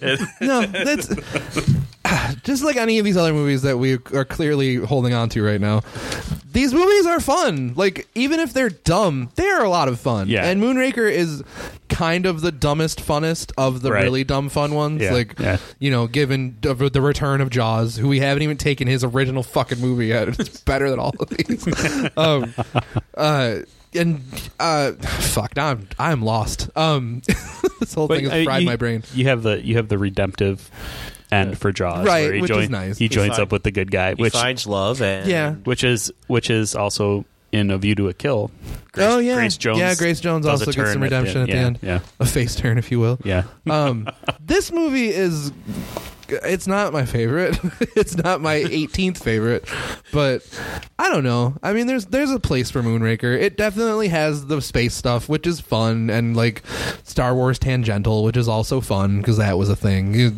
You know, speaking of when you don't appropriate the right way, you get Right. Moonraker. But, Right. but even in its Yeah. own way, it's worth watching, I guess. Like in its way of just being like a really dumb Moore movie. Because I mean, look, we can shit on Roger Moore for the things we don't like about him, but the thing I will say in his favor is that he is really good in all of these movies because this Yeah. is the kind of thing he needed to make. Like, And he does this really well. And to does the keep, camp. to keep things in perspective too, I mean, this is 10 years after the moon landing. Yeah. So I mean, it's you can see why you're there's- right. It is pretty recent. there's By an- that there's measure. And the villain's not bad in that movie either. Right. He's kind of like trying to make the world a better place in his own twisted way. Which Drax, right? Drax, yeah. Yeah, Drax. Yeah. Yeah, Drax. So. Yeah. I like the look of Hugo Drax. He has Yeah. a very Bond villain demeanor. Yeah. Yeah. You know, I appreciate that. he's no Guy Boucher, but No, who is? But, you know, like, I don't know. I'm sorry. What else do you have to say about Moonraker? Not much. it's the Die Another Day of Moore's films. Oh, my God. Yeah, it's This is the Die Another Day of podcast. I'm fucking loving it. Oh, God. Is that me then? Yes, It's me? that's you. Holy shit. All right, well, I'm gonna fucking hard turn into the shit that we're pulling right now. Actually, that's not true. I'm going to back up my initial pick here, and I'm taking what I feel is the most obvious direct sequel to a Bond movie in Quantum of Solace for my fourth pick because it pairs so well with Casino Royale. There's the school of thought now is that if you watch Quantum of Solace immediately after watching Casino Royale, Quantum of Solace is kicked up 6 notches. Like, it immediately becomes better. I agree with through that. that viewing. Yeah. And I 100% agree with that too. Yeah. Like, I think those movies pair so well together. It is a long viewing. I will not deny you that, but it's worth it. This movie does a lot of stuff that Casino Royale does, just about 4 degrees less. Like, it looks great. There are a lot of good set pieces, a lot of action pieces. There's the cool stunts with like the falling down the fucking thing. I'm just forgetting everything now. Like the falling sequence and like hitting the repair work and stuff like that looks cool. So there's, you know, the villain is a little nebulous, and like the whole thing that's being set up through these movies is that the villain is never who you think the villain is. They're always working for someone else, Right. which is fine in its own way, but it leaves you wanting a little bit on that aspect. But that dude's going to 11 in this movie, the That's villain. Matthew Almaric, right? Yeah, The yeah, villain, Dominic Green. Yeah, Dominic Green. Yeah, so he's good. Like, Right. he's a very good Bond villain, and Yeah. I enjoy his performance in this movie. I enjoy his weird fucking henchman with his Yeah. toupee, Yeah. which is strange. It has a lot of very Bond elements without owning all the way up to what its potential is. You know, it gives you a nice Goldfinger callback with the woman dipped in the oil and on the bed, which is a cool, you know, look. Right. So it does a lot of things right. Just not enough to make it really, really good. It's kind of long in parts and it kind of drags in parts, but I think, again, viewed as a whole, those movies bookend each other really, really well, and having both of them to go on at once is like a nice, it's like a nice 1-2 punch. I agree with that. If you screen that as one long continuous movie, Casino Royale, Quantum of Solace, and then you compare it to the other output, I think Skyfall's your top. That one is in the middle, and Spectre is by far the lowest quality output. I would agree with you. I'd probably agree with you. Roger, you seen Quantum of Solace? Yeah, I seen Quantum of Solace, yeah. It threw me off at the time. I saw it twice because first time it was not, to me, it didn't stand out as a typical Bond movie in the sense of just the desert scene, stuff like that. I don't know, like it wasn't. I was used to Bond being a certain way, especially after coming after. I watched it right after I skipped around because I watched Casino Royale and then I watched that. So like you see Casino Royale so slick and just well presented, and him just taking a beating. In this movie, it's dark, but I don't know, like it. I think Bond in this movie too, especially he's so used to. It was the first time he didn't really see him warm up to any woman at all. Like he's kind of cold. He's becoming cold. Well, yeah, he's got shit to do. Yeah, he doesn't care about anything else but just to get the mission done. Right. So, well, you get the loss of Vesper Lind, and that's weighing on. You see him that solitary focus, right. you know, and like he's just he's stern, and that's what I like about that. Yeah, for sure. So, okay. I don't have much else to say about that. Okay. We're getting long here. This is great. Yeah. We still have a bunch left. So that goes back to you then, Roger. We got a 1-2 punch from you to deal with. Okay, so I'm going with two of the Sean Connery movies back to back. Ooh, very sexy. So I'm going to go with You Only Live Twice is my first one. That's a good choice. Because what I love about the movie is you get to see a little bit. It's the first movie that, you know, you get to see a little bit of the Japanese culture. I mean, it was like the joke that was cracked up, you know, men come first when they do the washing scene, which is women come second. Yeah. Yeah. And then you see a lot of what you would see later on in Mission Impossible 1966 later on with his disguises. Yeah. There's a bit of that. Yeah, that when the shocking scene, he just starts beating the woman like, whoa, what's going on? And then you realize that it was a guy in disguise. Yeah. And then the classic iconic him coming out with the rocket pack, jumping out of there. Also ridiculous. Yeah, it looked ridiculous, but it looked really cool as hell. That Toyota, I think it's the 3000, that sports car they use. That's one of my favorite cars of all time. I've always wanted one of those. Really? Yeah, I love that car. It's all right, sweet. man. You love what you love. And the disguises. You don't see Bloomfield at all. You see the silhouette of him, and then that's a movie to me. I don't know. I love that movie, and you actually see him. I'm sorry, you see the movie. You see him in the movie. I was thinking of my next choice. Right? Yeah, you do. Yeah. I was going to say you definitely do. Yeah, you do see him portrayed to perfection by Donald Pleasence. Yeah, Donald Pleasence. Who is like fucking. I mean, it's the most iconic portrayal of a villain. Like if you're not accounting for quality, like he's great in this movie in his way, but like. You know, if we're going to talk about Austin Powers again, it's the Dr. Evil character is patterned 100% after this portrayal of Blofeld with the scar and the bald, and the fucking Nehru silver jacket with Lorne Michaels' voice. Yeah, with Lorne Michaels' voice. Like this is Blofeld in my head and everybody else's head. Like this is how it's supposed to look. Yeah, and I'll give Donald Pleasence credit for that. He's going nuts in this movie, but in a good way. And he is, and the gadgetry in the movie too, with the way they tied it with Japanese technology and everything was really cool. It was really slick. It was cool to see Japan in the 60s. Yeah, like that was like for me, for not knowing, you know, like that was a neat thing. Yeah, that's what I liked about it too. You can see how clean and represented Japan was in this movie. So, and then to follow up with that is the 1965 classic Thunderball. That is, again, you see the lengths that the gentleman has to go through the plastic surgery to steal the plane. So, you know, he could take, and then he, of course, gets screwed over, and because he wants more money, and the whole scene with the him getting a massage, and what have you. And this is Sean Connery in his most, doesn't care what's going on kind of thing. In terms of like, Sean Connery doesn't give a flying fuck what's happening in this movie. It's also true for You Only Live Twice, but like this is where it starts. Like, Connery's gone, like by Yeah. Thunderball. He's happy to get through Goldfinger mostly. There was some behind the scenes stuff, but Thunderball comes. He's like, "Oh, I'm collecting a check." Yeah, it's collecting You know. check, and then the massage girl, he, just like, you're gonna have sex with me whether you like it or not. Oh, James kind of moment. But really, it's the way I love the way that plot was for NATO, like the whole plane plot thing. That was really cool. And then this is the first of like, oh god, here we go, underwater scenes. And there was a lot of stuff underwater. The whole fucking movie feels like it's underwater Yeah. in my head. Like remembering it now, the whole thing. Which I mean, it's cool to see underwater Yeah. photography at that time. It looks great, Yeah. but it's long. Yeah. I don't love this movie, like personally speaking. But, Yeah. Yeah, It's hard for me to differentiate this one from Never Say Never Again. yeah, Yeah. Like because the they exactly are the same. actually the same movie. Yeah, it's a sequel to Yeah, it. it's essentially. not a sequel. It's the same movie remade. It's a remake of Thunderball because the rights were tied up with the guy who wrote Thunderball and the producers of the Bond franchise, and he was like, "No, I'm gonna Kevin McClory." He's like, "No, I own the rights to Thunderball. I'm gonna remake it." And they're like, "Well, you can't. That's our character." So this shit is tied up for literally decades until just recently. That's why Casino Royale never got made because they were tied up in all this legal shit, and Casino Royale had to be put on the back burner for years and years and years until they could get this shit resolved and then make that movie. So Never Say Never Again comes out of that because he's like, well, I do own Thunderball and I'm gonna fucking make it. So he makes Yeah. Thunderball just as Never Say Never Again. Thunderball, though, great theme song. It does have a great fucking theme song. Jones. Tom Jones killing the end of that song. Yep. Oh, Yeah. it's crazy. Powerhouse vocal. I can't Chills. I can't mimic it ever, and I'm not gonna try. But if you're not gonna watch Thunderball, listen to the fucking theme song. It is rad. Yeah, it's definitely. the over top factor for that period of time is large. You look at for movies sure. that came out then, but it did. You could tell that was kind of what set the precedent for Mission Impossible kind of thing that come out right around the period, same year later, I believe it is. So.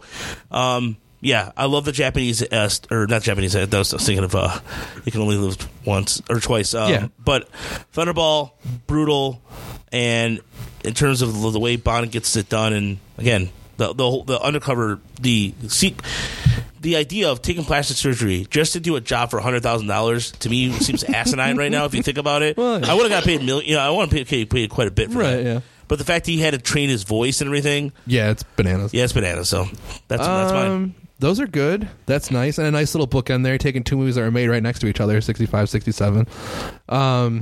Is that me? Fuck, that's me again.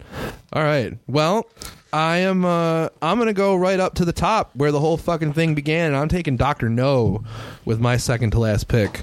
I mean, look, I don't have to spend too much time talking about this movie because it's the best. I mean, it's the first fucking one. It's the first fucking one, guys. Like, there is no Bond franchise without Dr. No. It's important. And it's pretty good. You Yeah, know, it's good. Yeah, you set some stuff up right away, like Crazy Villains, a fucking volcano lair. Like, all that shit is there from jump. And, beautiful women walking out of the fucking water with the knife on her side and shit. Like, this movie hits you visually with all sorts of crazy shit. And this is not anything anybody had seen at that point. It's like, what the fuck is Dr. No? And James Bond is now a thing. Like, here we are fucking 50, 60 years later, and we're doing all right. Like, the franchise is still going. People are still interested, and it all starts from Dr. No. I think Dr. No is rad. This is, it's good. It's good in a lot of ways that, like, still are good. Like, the pacing is pretty good. It doesn't take too long to get where it's going. Connery is great. Connery looks great. It's the best looking Connery will ever look in these movies because he's really dialed into it. Like, that, no offense to Connery, but I don't watch this one a lot. But when I do watch it, I'm always pleasantly surprised at how much I'm enjoying watching it again. After not, I think I do it on purpose because that way, after so much time passes, I can watch it again and be like, "Oh, you're right. This is a really good movie." And then, that gives me a reason to keep going back to it. As infrequently as I do. But it's a classic. Like, it's a straight up classic. Well, I think it's too. It obviously establishes the character of James Bond, and then you get progression from there. So maybe by comparison, now that we're spoiled and we have 24 other Bond 24 of them, movies, yeah. all right, 23 other Bond movies, that you go back to this one and you're like, oh, it's kind of slow. It's, there's a lot of exposition. Yeah. Basil exposition. Yeah. Well, we're setting a lot of stuff up. We have a Right. whole franchise to build here. Right. And then maybe that's why it's not revisited as much, but it is. It's the progenitor, it's the main thing. Good word. Thank you. Way to vocab. But yeah, that's Thesaurus Rex. I couldn't have said it better myself, and you said it better than me. So that means I couldn't have said it better than you. And that is how sentences work.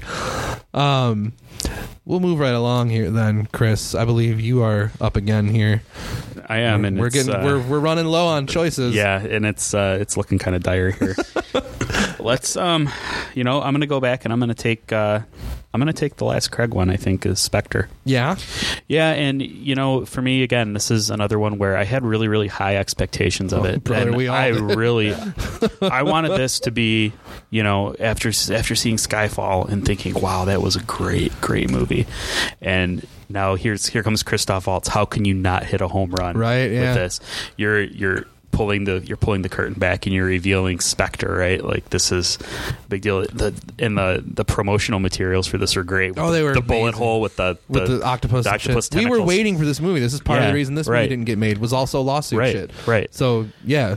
And bringing Blofeld now into a whole new era, right? And you really want this to be good, and it succeeds in certain spots. It's not horrible. It's not horrible, but it's the least of the Craig. It's the least of the Craig films. It is disappointing. And- Is the best word I can use Yeah, for it. and it was something that I really wanted to be better than it was. Yeah, man. Completely agree with you on that, man. Totally. Oh, yeah. Yeah, it has good shit. Like, Yeah, Batista is awesome. Right. Like, Batista's yeah. awesome. yeah, Good Batista call, fucking yeah. rules in that movie. Like, Yeah. the soundtrack is really great. I like Christoph Waltz. Yeah, Christoph Waltz is good. I mean, he flounders a little bit as Blofeld, the character, but he's still good in the movie. Christoph Waltz thing, and that's always at least good, I guess to use the phrase that Chris said earlier, mileage may vary, but Right. it is what it is. Like, it's Yeah. true though. However you feel like Christoph Waltz, you probably like him in this movie if you like him. And Craig is good. It's serviceable. The plot is okay. Like, they have to take some strides to make it be Blofeld, which is, I think, ultimately what hurts the movie a lot, is that we're having to give up a lot to just believe that this guy was responsible for the last 3 movies. Right. Now, like, Right. we watch these movies happen, and it never seemed like that was really it, and now it is. Like, it's a stretch, but the movie is not horrible. No. So it wouldn't be fair to call it bad. It's definitely better than Living Daylights and Die Another Day. Yeah, Or not probably. Living Daylights, but definitely better than Die Another Day. Yeah, it's definitely better than Die Another Day. I think it's better than a majority of the Brosnan. I don't know. films. Easy for you to say, Juddy. You didn't fucking take it before Die Another Day. So I think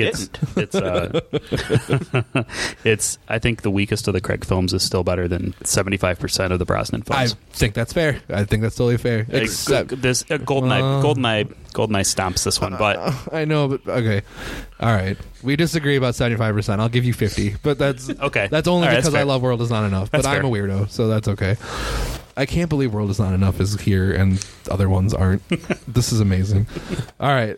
Speaking of though, Juddy, you're hitting us with 2 more picks here to kill this. You're going back to back to end your list. I don't even know how I could do this. After a stunning Die Another Day pick in your 4th spot, what's your fucking encore? I don't know if I can go any lower than that. What do we even have left here?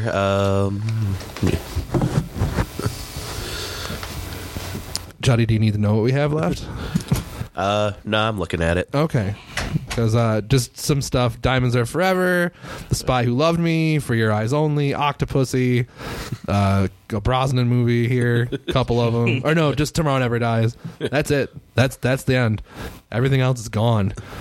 All the Craigs are gone.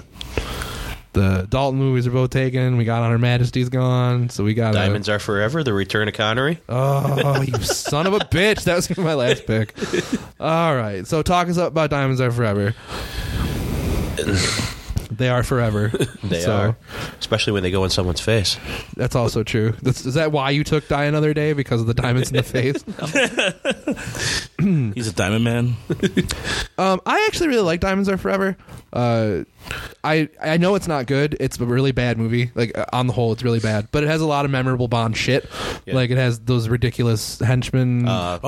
Quentin Kidd. Quentin Kidd, yeah. That's what I remember the most is they were together. They were a couple. Yes, they were. And I don't want to know what they got up to. 'Cause I don't they know. Were, I think it's. I don't know what the mustache one smell like. I applaud that they actually did it. Like, just put it in the movie. Like, yeah, these are gay assassins. Deal with it. Like, I think that's kind of fun. and there was a comedy to them that I liked. Yeah, me too. Yeah, they did have like a weird repartee. They're holding hands as they go into the desert, kind of thing. Yeah, yeah. That sticks out to me. Okay. The Return of Blofeld, albeit fucking face morphed, like, because why not? Charles Gray also dresses in drag for no real reason in this movie, which That is was fantastic. hilarious. This movie is like a super comedy movie without. I don't think it knows it's being as comedic as it is, but it's all really dumb. Like it's. I love accidental comedy. No, I do too. Like I like a lot about this movie for what it doesn't do right. Like it fails at a lot of stuff, But and it I fails so think- spectacularly. Exactly. I think that's part of the reason it's so it's watchable. Especially when he's going to the casino and like she gets in the car and he's just like, it's his face, and it's just like I can't even describe the face, and he's like, "Glad you're joining us," and then like he's got the straight face makeup, like he gives no fucks. He looks like a granny right there. Yeah. Jill St. John, underrated in a way, not because she's good, because she's almost unwatchable in this movie. But I mean, as a personal speaking digression, I'm sorry for this. I was really into Jill St. John when I saw this movie. I was me like too. 11, thought she was really hot, and I was just like, I was totally into that. Her, and then also, good Lord, Plenty O'Toole. Yeah, Lana. Fucking, why can't I remember anybody's? Yeah, Lana Wood. Yeah. Natalie Wood's younger sister, who also like super. Yeah, Smoke Show. absolute. So if I'm going to praise that movie for anything, it's the inclusion of two really, really hot women. And I don't know, man. This movie isn't bad. I lied. It's bad. This movie is bad, but it has watchability moments that I've watched this movie a shitload. Like I'm looking at other movies on this list. I think I've seen Diamonds Are Forever more than I've seen Skyfall. Like straight I up, have. you know, because it's just easy to ignore and fun to pop in every 20 minutes or so. And like, what's happening? Oh yeah, this bullshit. Like in a way that I appreciate. And I think Sean Connery too is pretty much sleepwalking through this. God, one. he does not So, care. He yeah. does not care. He's This like is totally a paycheck. My check in the my check in the bank 100%. account. The Yeah, fucking I'm good. wig is bad. Like Sean Connery is 100% gone. It's amazing this movie even got made when you look back on it in that case. But we're at slim pickings territory right now, though. So speaking of, Juddy, why don't you go ahead and finish your list here with your last pick? I can't go out of the box and go with the second Casino Royale, the first one. No, you cannot. No Casino Royale and no Never Say Never Again. These are the fucking the Ion Cannon films only. So Eon Productions. So Juddy, you got one left. I do. And these are the ones that I don't know much about, of anything. Because you deliberately didn't watch them. I've seen bits and pieces. I don't know if I've seen all of them all the way through, except for Well, you got to pick one. Tomorrow Never Dies. All right, Tomorrow Never Dies. What a fucking weird movie this is. Like, especially when you think about it in that it's the follow-up to GoldenEye. So this is Brosnan's second movie, and GoldenEye is a smash hit success. Huge letdown. Yeah, this movie is strange. Like, you know, your villain is a newspaper tycoon who wants the exclusive rights to broadcast in China for 100 years. What the fuck kind of premise is that? Like, dream bigger, dude. And he tries to start a war, To do that, he starts a war Yeah. to get broadcast rights in China. which reminds me a lot of You Only Live Twice. Yeah. Oh, for sure, yeah. Trying to, and especially like when his ship like takes over the other ships. Yeah. It's like very the same as the capsule taking in the. Yeah. Terry sure. Hatcher doing a good job though in that movie. Yeah, She was she has a solid. couple of good scenes. Yeah. I will give some credit to Jonathan Pryce, the villain of the movie, Dave who and I were is talking about this. 100% giving the performance of his life, just having a blast. Dude is given the most ridiculous dialogue, and he's selling it like no one has ever sold before. Just ranting and yelling and laughing. Like, my man is having the best time on this movie. So But even if people don't enjoy it, he is. He was the voice. Remember, he was the voice of all those commercials at the time. He wasn't really. He was Mercedes-Benz guy, I think, at the time. But he was used to ridiculousness. Oh, for sure. I mean, have you ever seen Brazil? Yeah, that's what I'm saying. Like, yeah, the dude is not. He's adept at moving around this shit, but he knows crazy. Yeah, and he is really he's firing on every single cylinder, and some of Pierce Brosnan's cylinders, who is kind of sleepwalking through this fucking movie, which is it's strange considering you're coming off the heat of GoldenEye, and this movie is just like a flat Brosnan and a weird villain, and I all respect to Michelle Yeoh, who I fucking love. Like, she's kind of out of place in this movie, which is it's cool that they would put her in there because Chinese action was a huge thing in the early thousands here and abroad, so it was neat to see some of that get incorporated into this. But she's just kind of misused. Like, they don't really give her enough to do.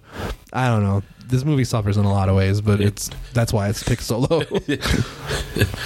But go ahead. I'm sorry. Did you have anything else? There's just not a whole lot to bring it up. There's just not much there. It's very, very boring without the movie. The movie is not enough. It's not. It is not. And there's none of that like craziness that pops out. Like, oh well, I can watch it for Christopher Walken, or just how ridiculous over the top this is. It's very mundane. Newspapers and news and.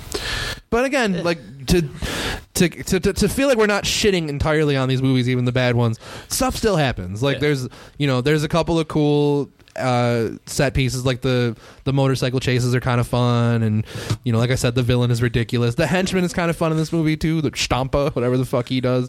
I just like saying his name. But kind of neo-Nazi looking guy, because those are always great to have around. So again, can't go wrong with one of those as right, a henchman. As a henchman in a Bond movie, you can't go wrong with them as a henchman in a Bond movie. Don't quote us any other way. You can't go wrong punching them. Yeah, also true. But yeah, not to dwell too much longer on this movie, but it's I think it's worth watching, at least for Jonathan Pryce's performance, because he's kind of killing it. So Chris, that brings us to you with your very last pick in our what do we have left? ridiculous Bond draft. By my count, we have what? Octopussy. We should have 3. We have Octopussy, Spy Who Loved Me, and For Your Eyes Only. That's correct. Yep. Three mores. Oh boy. Okay. I have a definite pick for myself, so I hope it makes it to me. But I'm gonna go with I guess The Spy Who Loved Me. Oh, you son of a bitch! Yeah, and to be, well, that's what it was. And to be perfectly honest, I don't really remember a whole lot about this movie. Well, I do. I'd be happy to talk to you about it. Okay, well, go ahead. This is actually one of the last ones I saw in a theater. When Roger Moore died, rest in peace, they reshowed. They had a double feature of this and For Your Eyes Only. Oh, that's cool. I didn't know that. I like this movie. I didn't take it ahead of the other picks I had because I like those movies more, obviously. But second to Live and Let Die, this is my favorite Roger Moore movie. I enjoy the premise of Bond having to work in the field with another agent, because she is Russian and he is English, so they have to cooperate on stuff. The original appearance of Jaws, who is fun, as a villain, a big, giant, imposing guy. A lot of cool visual stuff, like you're in Egypt for a long period of time. They're at the pyramids, filming in the fucking pyramids, which is like 70s as fucking cool. Yeah. There are good moments in this movie. The villain is strange, and they don't do enough to play up his weirdness. Like, they have things about the villain in this movie that they don't really mention. Like, my man has webbed hands. You see it when they show it, but they don't actually show it enough to show you. Like, he lives in his weird underwater fortress that can like come in and out of the water, and it looked like by the way, did not look like the Legion or the Legion of Doom. You're right. Yeah, Legion of Doom from fucking Justice League. Yeah, it just looks exactly the cartoon. Like it absolutely looks like that. Yeah, 100% looks like that. Sorry, I didn't mean to interrupt, but I just no, you're good. That's a good note because it totally does. Well, that's similar to the plot of Man with the Golden Gun. Then, with the island coming out of the water. Yeah, that note of it is. It's he wants to like destroy Earth because we're fucked, and he's gonna live under the ocean. Like, that's the premise of that movie. Sounds great. It sounds like Waterworld. Yeah, it sounds a lot like Waterworld. It's I don't know. This movie isn't bad. Like, I enjoy it, but it is so much lesser than the other movies that are preceding it. And even immediately lesser than the first Moore, because this is the second one, or no, sorry, third one, and it's It's good, but it's not great. Like I do enjoy lots of elements of this movie. It should be pointed out that the reason I was going to take this last because it has my favorite Bond theme ever in just gonna say Nobody Does It Better. It is It has my a great, favorite theme. Great song. I could spend 20 minutes talking about how great that song is. I will not, but fuck you for taking it ahead of me, and now I'm sad. But I love you too. How about that Lotus? yeah, and the Lotus, what a weird little car. Yeah, Underwater car. pulling the fish out and throwing it out. He's getting out of the fucking water. Oh, this movie's so dumb. But it's, it has its place. Much like my last pick will be, which is For Your Eyes Only, the second of that double feature. I also like For Your Eyes Only for the same reasons I kind of appreciate we just talked about The Spy Who Loved Me. It has Bond in another weird location he hasn't been in before. It has him like Greece, and then he's in, there's all that skiing shit going on. There's some more underwater shit, which is fine. It's not too much. Or no, is that the movie with the snowboarding? That's like straight up snowboarding in that movie, isn't it? It is. Yeah. So James Bond fucking doing his best fucking Sean White impersonation. Yeah. That movie is weird and kind of bad. Underrated Bond girl. In that movie, I think she's pretty solid. I just forgot her fucking name, and I feel bad now. For Your Eyes Only? Yeah. Oh, yeah. Thank you, Jody. Say it again. Carol Bouquet. Yeah, she's really good. She's French. Yeah, she's very great. I enjoy her yeah. performance. I think she's a little wooden, but not in a way that's bad. I think she does well in her scenes. She has a lot to do in that movie because she she's trying to avenge her family's death and all this shit. There's like a weird mountain retreat with like a guy falling off a cliff and shit, which is kind of fun. A really uncomfortable, very young-looking Lynn Holly Johnson as the figure skater trying to hit on Bond, and she's like 15, and Roger Moore's a billion. So that doesn't feel great. But a couple of decent-looking henchmen. That dude with the glasses. All these names are leaving me right now. But also, the guy from he was in Golden Child, the villain. He was in the Game of Thrones. We just talked about this. Fucking Charles Dance. Yeah, Charles Yeah, Dance. my bad. Totally forgot about Charles Dance. Yeah. He is a henchman in that movie, which is like, cool for him. He would go on to be a better villain, but yeah, absolutely a cool henchman in this movie. So there's reasons to, like I said, again, reasons to watch all of these. But if you're gonna watch For Your Eyes Only, they had to dial it back because the movies immediately before this were out of control.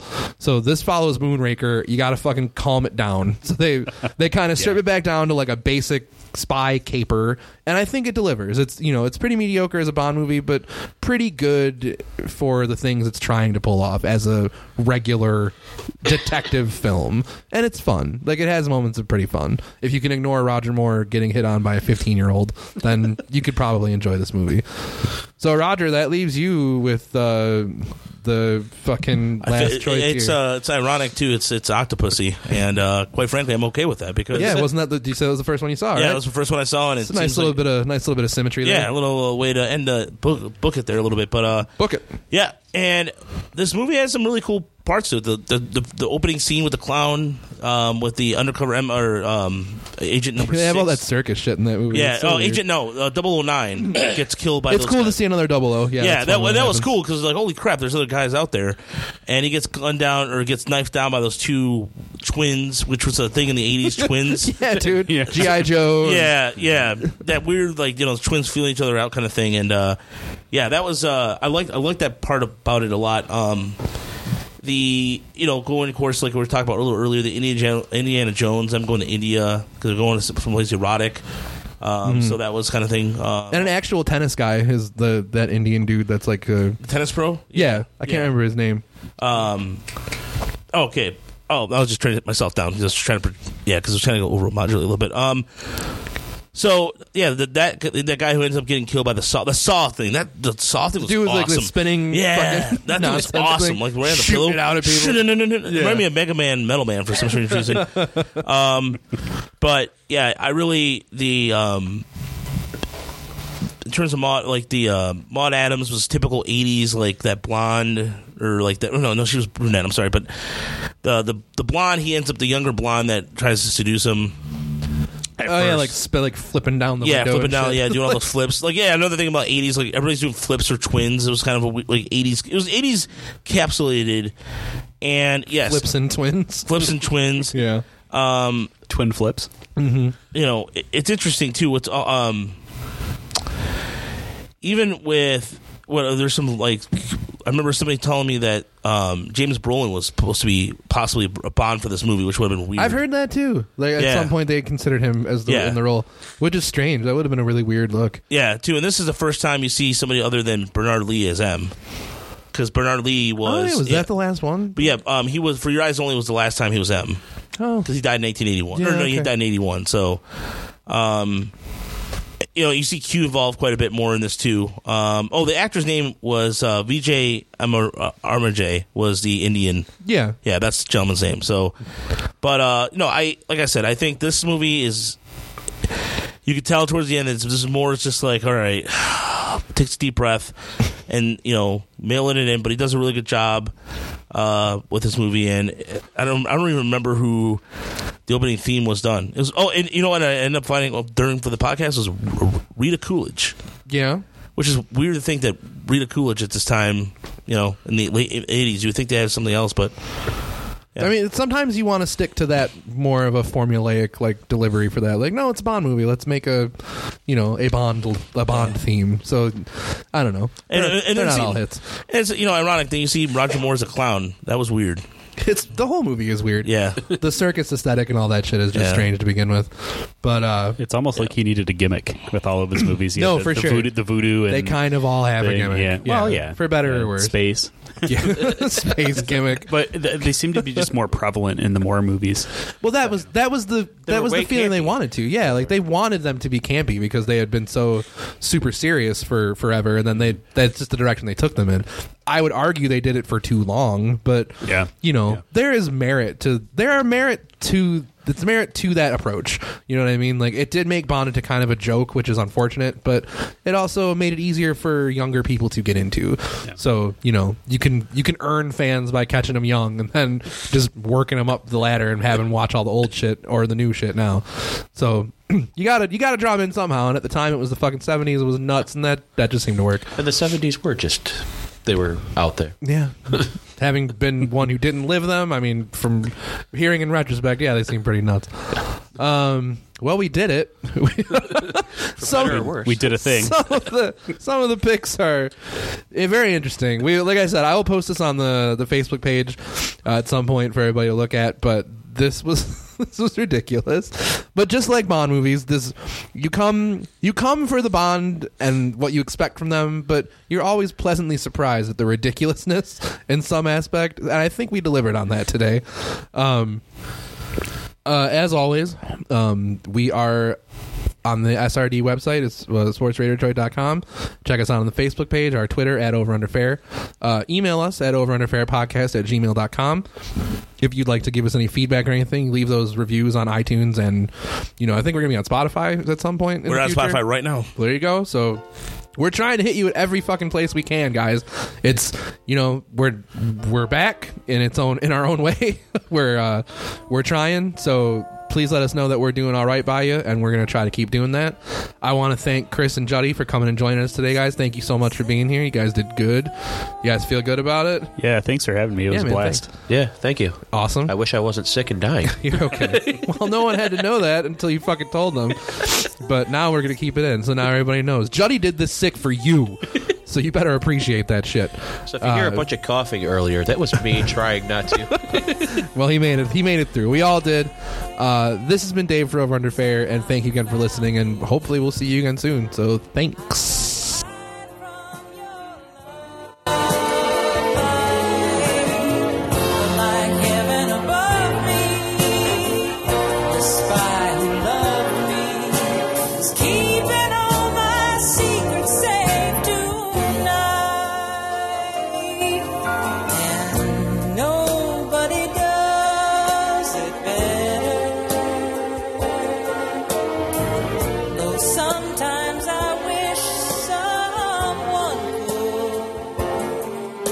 We're not recording, but I edit this out later. No, we're keeping all of this. Where did I go? There. Behind the scenes of Over Under Fair podcast with your host. It's fucking amazing. The Over Under Fair after show with Dave Roldan. Well, we just did a show, guys. Where is your bitches, Mr. Big Time Pimp? Yeah.